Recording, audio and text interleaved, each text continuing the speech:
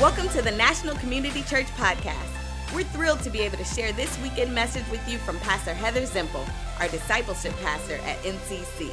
If you'd like to subscribe, find us on iTunes or go to theaterchurch.com. Earlier this week, I asked my 2-year-old daughter, Sawyer, what happens on Easter? And she said, I get yummy things. I have no idea who taught her that. And so I changed the course of my question a little bit. I said, okay, Sawyer, what happened on Easter? And she said, treats. So I'm doing a terrible job discipling my kid. Hopefully I'll do a better job this weekend.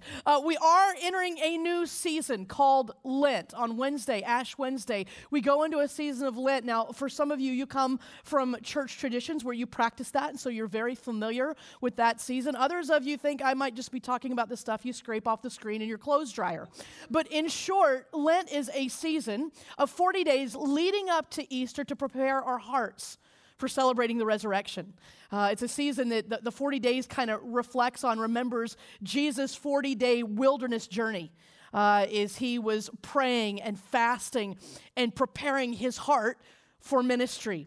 And I found that as I approach Easter, I can enter into the joy and the celebration and the life of resurrection much better if I've spent some time on my own wilderness journey of prayer and reflection and repentance. And so here at NCC, we've started a 40-day prayer challenge. If you haven't picked up a copy of Pastor Mark's Draw the Circle, would encourage you to do that.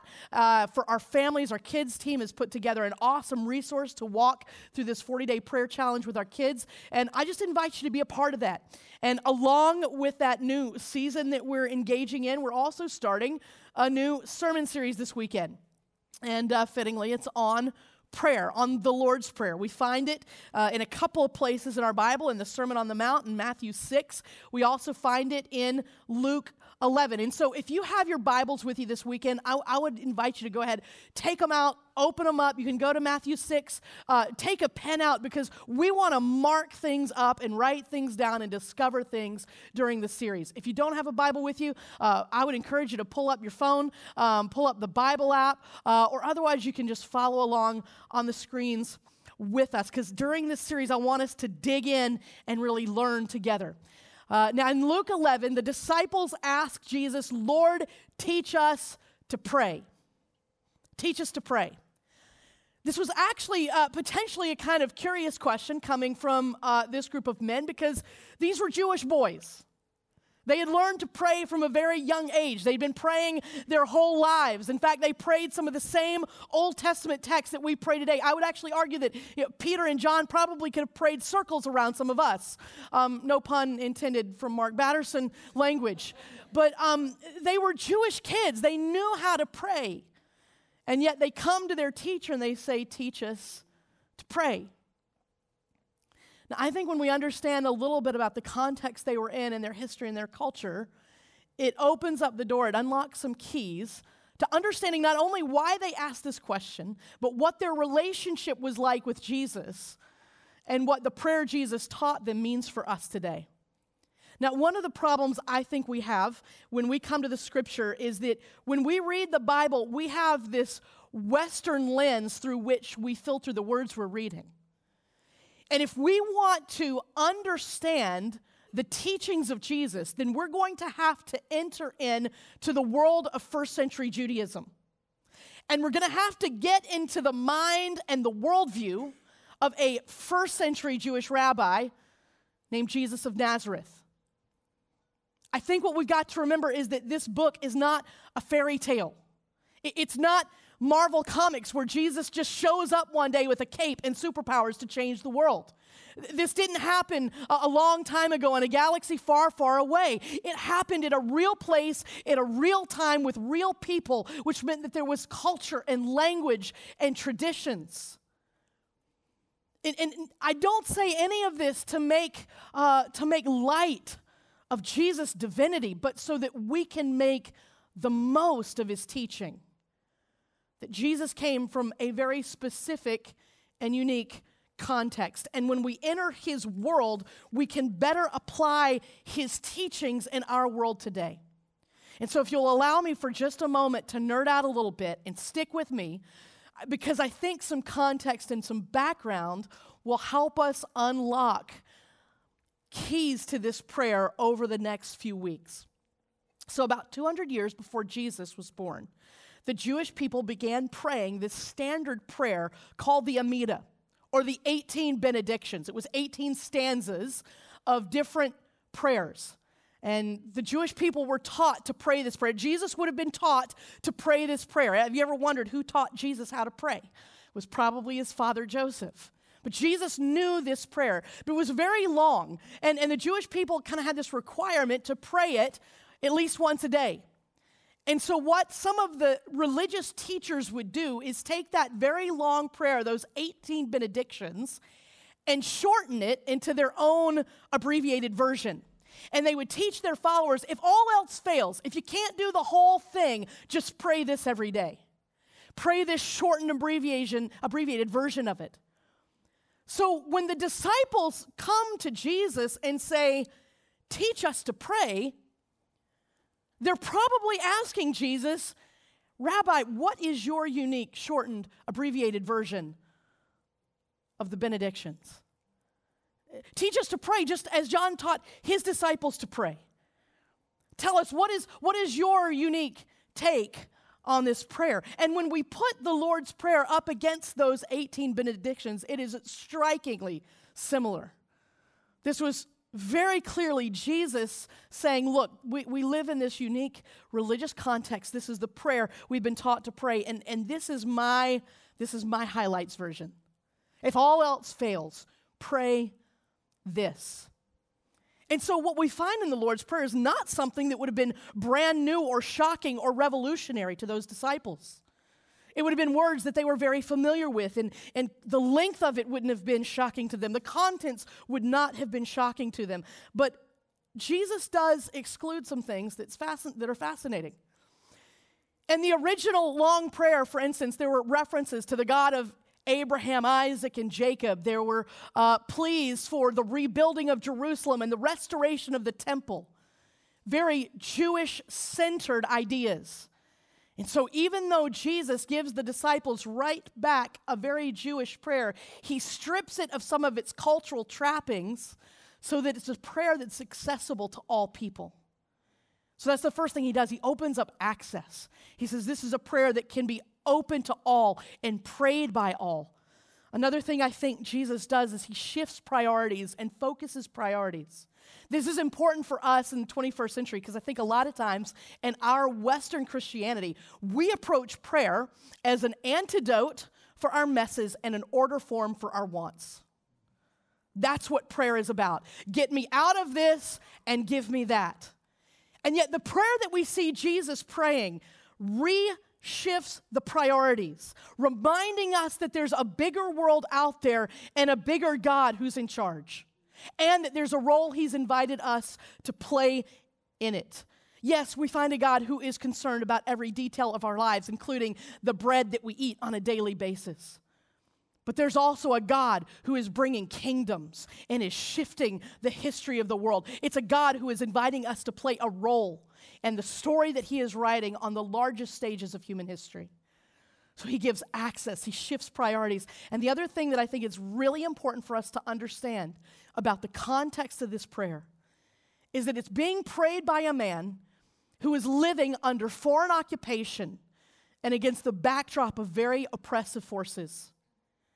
And yet we find in this prayer a hope that defies every current reality that they're facing. It's a prayer that looks to a coming kingdom and talks about freedom and provision and deliverance. It's about access. It's about shifting priorities, and it's about hope. And so in Matthew 6, verse 9, Jesus begins to teach his disciples his highlight reel prayer. And he begins with the words, our. Our. Let's not skip that first word, our Father. See, I think a lot of times we take a very privatized approach to our faith. My faith is my private business, your faith is your private business.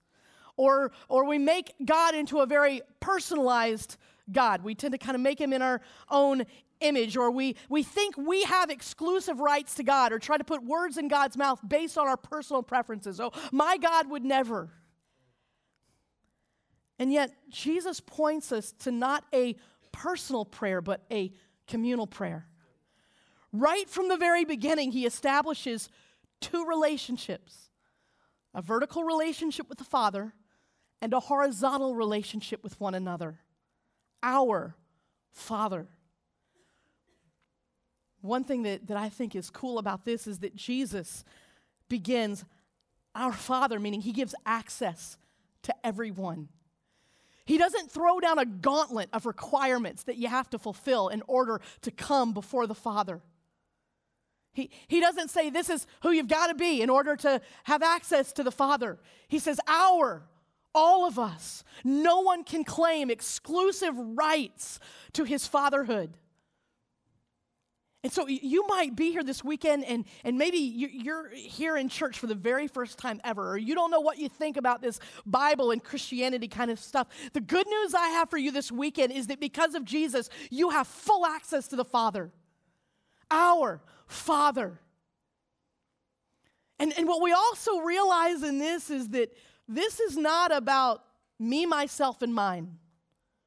It's about us and our. And I know some of you are probably a little bit skeptical and you think, man, she's making a big deal out of that word our.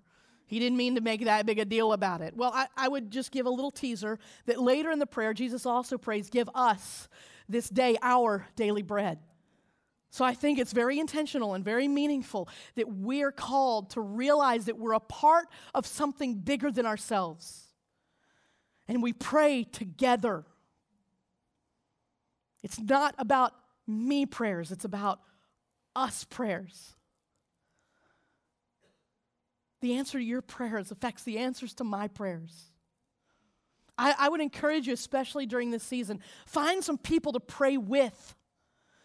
There's a group of us, for those of you that are near one of our Capitol Hill campuses, every morning, Tuesday to Friday, in the performance space of Ebenezer's, we're joining together at 7 a.m. to pray together.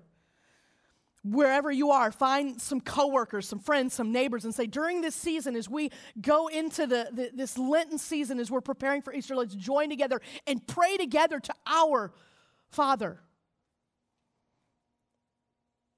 Father. It's interesting, if we look at the historical context, referring to God as Father was not a new thing for the Jewish people. God actually referred to himself as Father several times in the Old Testament. The first time actually is very interesting. In the book of Exodus, during the Exodus story, he says, these are my kids. They're not slaves. And the Jewish people were very accustomed to referring to God as Father when they prayed. But it was by far Jesus' favorite title for God. He used that title 165 times in the Gospels. Now, what's interesting about where we are today in our culture and our context is that there is a wide spectrum of reactions to that word. Some of us come from families that had great fathers, and so it's very easy for us to resonate with that language and relate to God in that way. That's an attractive idea, to relate to God as Father. Some of us had different circumstances. Maybe we had difficult fathers or difficult relationships with our fathers, or maybe they were absent emotionally or physically. Some of you have a hard time relating to God as Father because you've been abused or manipulated by men or authority. And so because of these stories and unique perspectives that we bring to the text, we have all of these different responses to it. Some of us run to the idea of God as Father because we didn't have that, and we long for that. Or some of us run to the idea of God as Father because we did have a good father, and it's easy for us to relate to him in that way. And for others of us, it's just really difficult to think about God as Father. And if that's you here this weekend, the first thing I want to tell you is you're not alone. So don't let the enemy try to tell you that because you can't view God that way, that there's no place for you in his family. You are not alone. I guarantee you there are other people around you this weekend that feel the same way. And what I would ask you to do is just spend some time with Jesus. I would encourage you to spend some time in his words, his teachings, his actions. Because he said, if you've seen me, you've seen the Father. And what I see in Jesus is this heart to restore our understanding of what the fatherhood of God is really about. Spend time with Jesus to understand who he is as a father. I think it's interesting the pictures that Jesus gives us of what kind of father God is. We see one picture in the story we know is the story of the prodigal son. This man has two sons, and one of the sons comes to him and says, give me half of the inheritance. And he goes off and he squanders it in ridiculous living. He throws away the good gifts of the father to the pigs, literally. And he comes to a point where he realizes he's lost and he's alone. And he crawls back home. And as he grovels at the foot of the dad, he says, I just want to be able to earn my food. And the dad has been at the window watching and waiting and hoping for the day that his son would return. And as his son is down at his feet, he lifts him up. He says, you are my son. And he honors him and he celebrates him. And the picture that we see of God as Father in that story is that it doesn't matter what you have done. It doesn't matter how far you have run. It doesn't matter how far away from God you feel. He is watching and waiting to celebrate you coming home, to welcome you home, to embrace you as his kid. And then there's another picture that Jesus gives us. It's actually over in Luke 11, where he gives the same teaching on this prayer. And he talks about how fathers give good gifts to their kids, or good fathers give good gifts to their kids. And God is the best father. And so how much more will the gifts be for his kids? And Jesus illustrates it by telling the story about a man who has a home. And one night, there's a knock on the door. And it's his neighbor that says, I need some food. I need to borrow some food. And the owner's like, man, it is like midnight. My family's asleep. The door's locked. I can't help you right now. But the neighbor kept knocking and kept asking for food and kept on and on. And finally, the owner of this house got so irritated that he went and he gave some food to the guy. And Jesus said that, the owner wasn't willing to help the neighbor because of friendship. But because of, and these are Jesus' words, because of the neighbor's shameless audacity, the owner was willing to help. That's how God is. He responds to shameless audacity. Maybe we need to learn that we can approach the Father with shameless audacity and strong-willed tenacity. My 2-year-old, we have a routine every night before she goes to bed, and I swear it gets longer and longer and longer. We read 3 books. That's the standard, and then she wants more and more and more and another one. And then we kneel by the bed to pray, and she's kind of praying. I don't really know what she's doing. And at the end of the prayer, she hops on my back, and she says, on Dasher, Dancer, Prancer, Vixen, Comet, Cupid, Donner, Blitzen. I have no idea. And then when I finally get her in bed, she grabs my arm, locks it in and says, stay with me, Mommy. Stay with me, Mommy. I need you, Mommy. I need you, Mommy. Just stay with me for a little while. The other night, we had a babysitter, and when I got home, I was like, well, how did Sawyer do? She goes, oh, she was perfect. I was like, how many books did she make you read? Just one. I'm like, oh. Whew. Well, did she hop on your back and act like she was Santa Claus? She's like, no. I was like, did she make you stay in there forever? She said, no, I just put her in bed, and she said, night, night, and I left. It's like, all right, you can come over every night and put this kid to bed.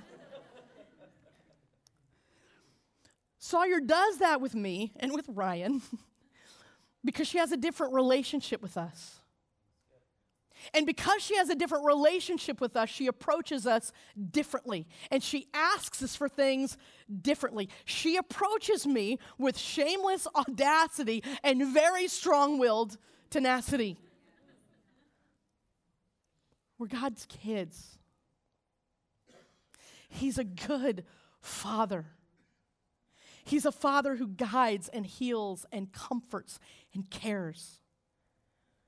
He's strong enough to protect you and yet tender enough to heal you. He's wise enough to teach you and patient enough for us to get our act together. And He is close enough to see you and to hear you and to know you.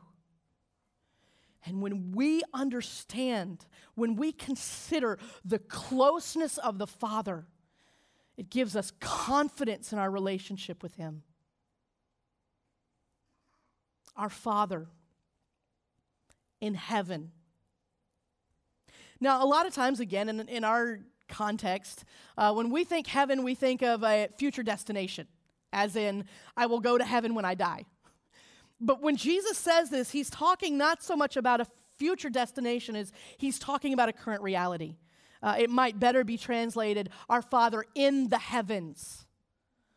Our Father who is above all creation. Our Father who is above and beyond the world we live in. A God who has the perspective of the heavens. And it's not so much a statement about where He is as it is about who He is. That He's not just a bigger, better version of us. He's completely other. It's a theological word called transcendence. And so what Jesus is telling us is that we've got the closeness of the Father with the perspective of the heavens. When we started our Long Story Short series about last year, Pastor Mark opened it with this quote that God is bigger than big and closer than close. And that's what Jesus is saying. Our Father who is close, who's in proximity in the heavens, who has position and power and perspective. When we pray, do we understand the power and the position that our Father has? Do we pray like David prayed when he said, yours, Lord, is the greatness and the power and the glory, the majesty and the splendor? For everything in heaven and earth is yours. Or as Paul prayed, now to Him who is able to do immeasurably more than all we could ever ask or imagine. Or Jeremiah who says, you've made the heavens and the earth by your great power and by your outstretched arm. Nothing is too difficult for you. Or the psalmist who says, your loving kindness is great above the heavens. Do we recognize that the one we pray to has power and position and authority? In Isaiah, he says, for as the heavens are higher than the earth, so my ways are higher than your ways, and my thoughts are higher than your thoughts. When we have the perspective of the one in the heavens, it makes our problems here look very different. We have perspective. When we declare the greatness of God, we're able to depend more on His goodness and grace. Jesus says, you pray to one who has the proximity of the Father and the perspective of the heavens. And then Jesus prays, hallowed be your name. Now, we often tend to think of this in terms of a statement of praise. Hallowed be your name. You're awesome, you're holy, you're majestic, you're good, you're merciful. But in the way that this text renders, it's more like saying, may your name be sanctified. That'd be a better translation. It's not so much a declaration of who God is. It's a request for what God does. May you sanctify your name. It's a request for God to do something. Now, to sanctify means to make holy, to set apart. It's something that causes one to stand in awe and wonder. May you sanctify your name. May your name be sanctified. Now, stick with me for a minute because this is fascinating. There are two ways we find in Scripture that God sanctifies His name. Two ways that God sets apart His name. Two ways that God puts His name in a place where people stand in awe and wonder. The first is by His own actions, what He does. For instance, in Ezekiel 38:23, we read, I will magnify myself, sanctify myself, and make myself known in the sight of many nations, and they will know I am the Lord. God is sanctifying his name, setting apart his name, causing his name to be famous because of the work he is doing in the world, his actions in the world. But here's what's crazy. God's name is not just sanctified by his actions, but also our actions. In Numbers 20, we read a story about Moses who has been disobedient in following the instructions of the Lord. And in verse 12, we read, God says, because you did not trust in me enough to honor me as holy in the sight of the Israelites, you will not bring this community in the land I give them. Moses is told, look, your actions did not sanctify me. Your actions did not set my name apart. Your actions in front of all the Israelites made your name famous and not mine. Jesus says it in a way that might be more accessible to us in Matthew 5:16. Jesus says, let your light so shine before men that they may see your good works and give glory to the Father who is in heaven. Jesus says that when you let your light shine, when you do good works, it sanctifies the name of the Father. It makes the name of Jesus famous in your generation. Our actions can sanctify the name of God. When we follow Jesus and we do what Jesus did, the way that he did it, and we walk in obedience to the Father, we sanctify his name. We make his name famous in our generation. God's name is at stake in us. And what's amazing about this prayer is it's not just about asking God for what we want. It's not just about asking God to clean up our messes. It's saying, God, would you come and make yourself famous right here, right now? And as I walk in your ways, I want to play a role in making your name famous in my generation as well. There's so much packed in this first line of this prayer. We realize that we're created by someone bigger than us for a story much larger than our own creation. And when we come to God and we say, God, I want to partner with you and the work you're doing in the world, that our actions will proclaim his name to the world around us. Our Father in heaven, hallowed be your name. Well, you might be here this weekend and you've never taken that first step in following Jesus. This is a great weekend to do it. Lord, teach us to pray, and Jesus gives us his heart on how to pray to the Father. I invite you, take a step, take a daring step to start following Jesus this weekend. Find somebody, come talk to one of the pastors, to the prayer team across all of our locations. I want to encourage you, follow Jesus more deeply. Look to Jesus to understand the Father. Get the perspective that he has in the heavens. And join the work that he's doing around the world. Our Father in heaven, hallowed be your name. We pray to the one who has the proximity of a father. And as we consider his closeness, we grow in our confidence in that relationship. In the heavens, he's one who has the perspective of the heights of the heavens. And as we declare his greatness, we can better depend on his goodness and grace. May your name be sanctified. God, we invite you to do what you do. We plead with you to do what you do. We request that you do what you do to make your name famous. And we want to play a role in the story that you're writing in history. And then finally, we pray together to our Father. And so this weekend across all of our locations, I want us to just pray the Lord's Prayer together. So if our media team could put the prayer up on the screens across all of our campuses. And if you would go ahead and stand with me, and we'll pray together. Our Father, who art in heaven, hallowed be thy name. Thy kingdom come, thy will be done, on earth as it is in heaven. Give us this day our daily bread, and forgive us our trespasses, as we forgive those who trespass against us. And lead us not into temptation, but deliver us from evil. For thine is the kingdom and the power and the glory forever and ever. Amen.